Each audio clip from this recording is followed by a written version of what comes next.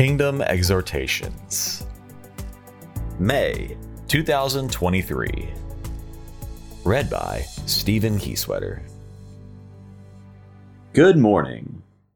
Continuing with our discussion of being a disciple of Jesus, we come to the discipline of worship, praise, and thanksgiving. Quote, "Ascribe to the Lord, O families of nations. Ascribe to the Lord glory and strength. Ascribe to the Lord the glory due his name. Bring an offering and come before him. Worship the Lord in the splendor of his holiness." 1 Chronicles 16, verses 28 and 29. As disciples of Jesus, we ought to consistently spend time worshiping, praising, and thanking our Heavenly Father, Jesus Christ our Lord, and the Holy Spirit.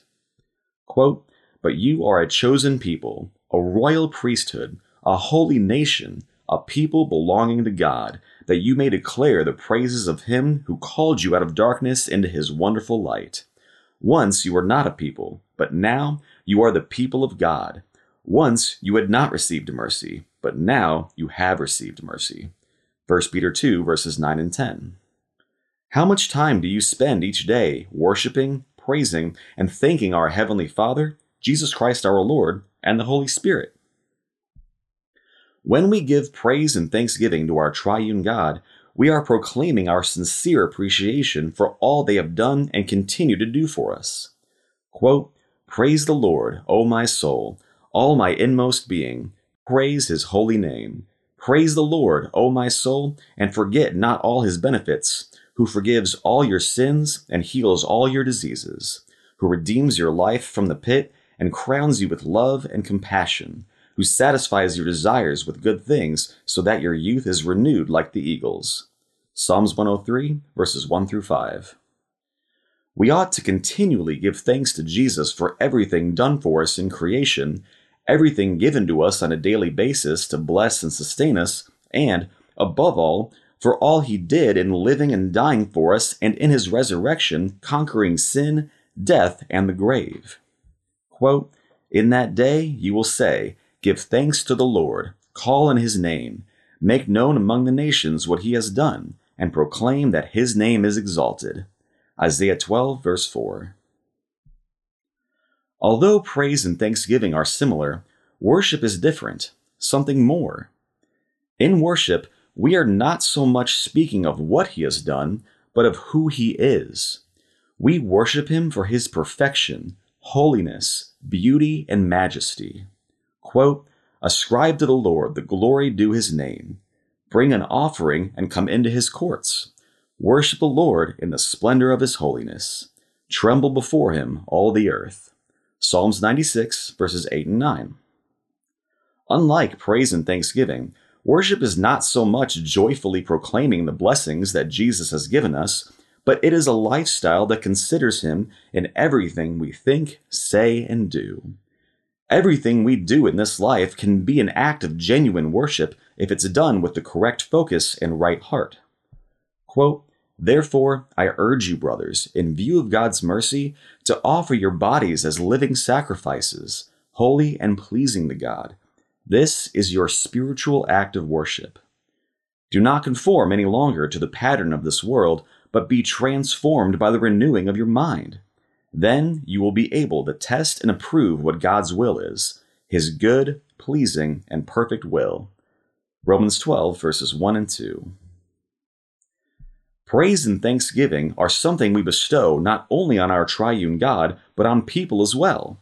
We praise and thank others when they are giving and helpful and behave in a godly, thoughtful, and other-centered way.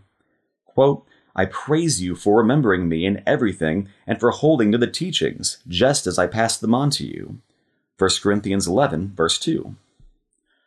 Worship, however, is to be given only to God the Father, God the Son, Jesus, and God the Holy Spirit. It's imperative that we never worship anyone else or anything else, physical or spiritual, alive or dead. Quote, "Again, the devil took him to a very high mountain and showed him all the kingdoms of the world and their splendor. 'All this I will give you,' he said, 'if you will bow down and worship me.' Jesus said to him, 'Away from me, Satan, for it is written, worship the Lord your God and serve him only.' Matthew 4, verses 8 through 10. Like any other discipline, having a lifestyle of worship, praise, and thanksgiving will take effort, dedication, and repentance when we fail. We will need to make it a serious priority to worship Him, praise Him, and thank Him if we are to grow closer to Jesus. Quote, "Be joyful always, pray continually, give thanks in all circumstances, for this is God's will for you in Christ Jesus." 1 Thessalonians 5, verses 16 through 18. Throughout each day, take time to, quote, "shout for joy to the Lord. All the earth worship the Lord with gladness. Come before Him with joyful songs. Know that the Lord is God. It is He who made us, and we are His. We are His people, the sheep of His pasture. Enter His gates with thanksgiving and His courts with praise. Give thanks to Him and praise His name. For the Lord is good, and His love endures forever. His faithfulness continues through all generations." Psalms 100. We need to make an effort to encourage others in these things and practice them together, not only in church, but throughout the week. Quote, "Speak to one another with psalms, hymns, and spiritual songs. Sing and make music in your heart to the Lord, always giving thanks to God the Father for everything, in the name of our Lord Jesus Christ." Ephesians 5, verses 19 and 20. Importantly, whenever you give worship and praise and thanksgiving to our triune God, make sure to always do it remembering Jesus. Quote, "Through Jesus, therefore, let us continually offer to God a sacrifice of praise, the fruit of lips that confess His name." Hebrews 13, verse 15. We cannot approach our triune God in and of ourselves, in our own merit, or in our own righteousness. In all things related to God, Jesus is the only mediator. Quote, "For there is one God and one mediator between God and men, the man Christ Jesus." 1 Timothy 2, verse 5. It's only in and through Jesus Christ that we can worship, praise, and thank God in a living spirit and in the truth of His word. Quote, "Yet a time is coming and has now come when the true worshipers will worship the Father in spirit and truth, for they are the kind of worshipers the Father seeks. God is spirit, and His worshipers must worship in spirit and in truth." John 4, verses 23 and 24. Let us go now and begin to spend time daily in worship, praise, and thanksgiving to our Heavenly Father, to Jesus Christ our Lord, and to the Holy Spirit. Give thanks to Jesus and praise Him for all the many blessings in your life that are provided daily, as well as for the incalculable provision He made for you through His life, death, and resurrection. Throughout each day, labor to have a lifestyle of worship as you think about Jesus and consider His will and His ways in everything you say and do. Additionally, get down on your knees at least once a day in a posture of humility and surrender as you worship our triune God.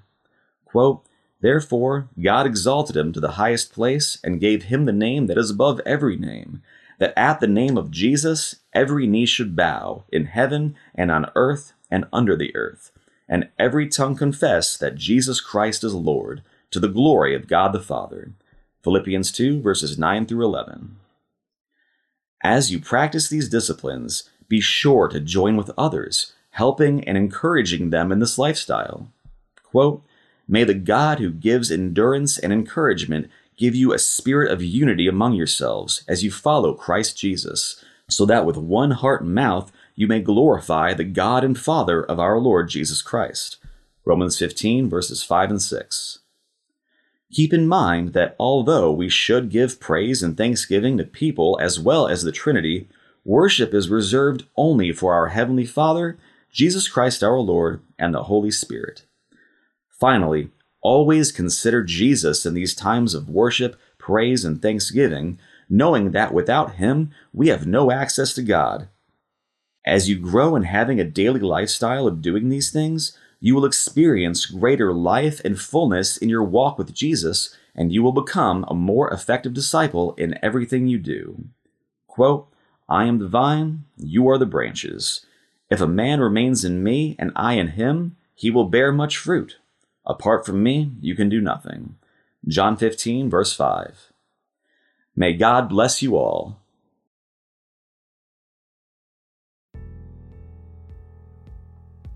Kingdom Exhortations are written by John Morton, Dave Anderson, and Tom Anderson. For more information about our ministry, please visit www.kingdomd.org. Make every effort to add to your faith goodness, and to goodness knowledge, and to knowledge self-control, and to self-control perseverance, and to perseverance godliness, and to godliness brotherly kindness, and to brotherly kindness love. For if you possess these qualities in increasing measure, they will keep you from being ineffective and unproductive in your knowledge of our Lord Jesus Christ.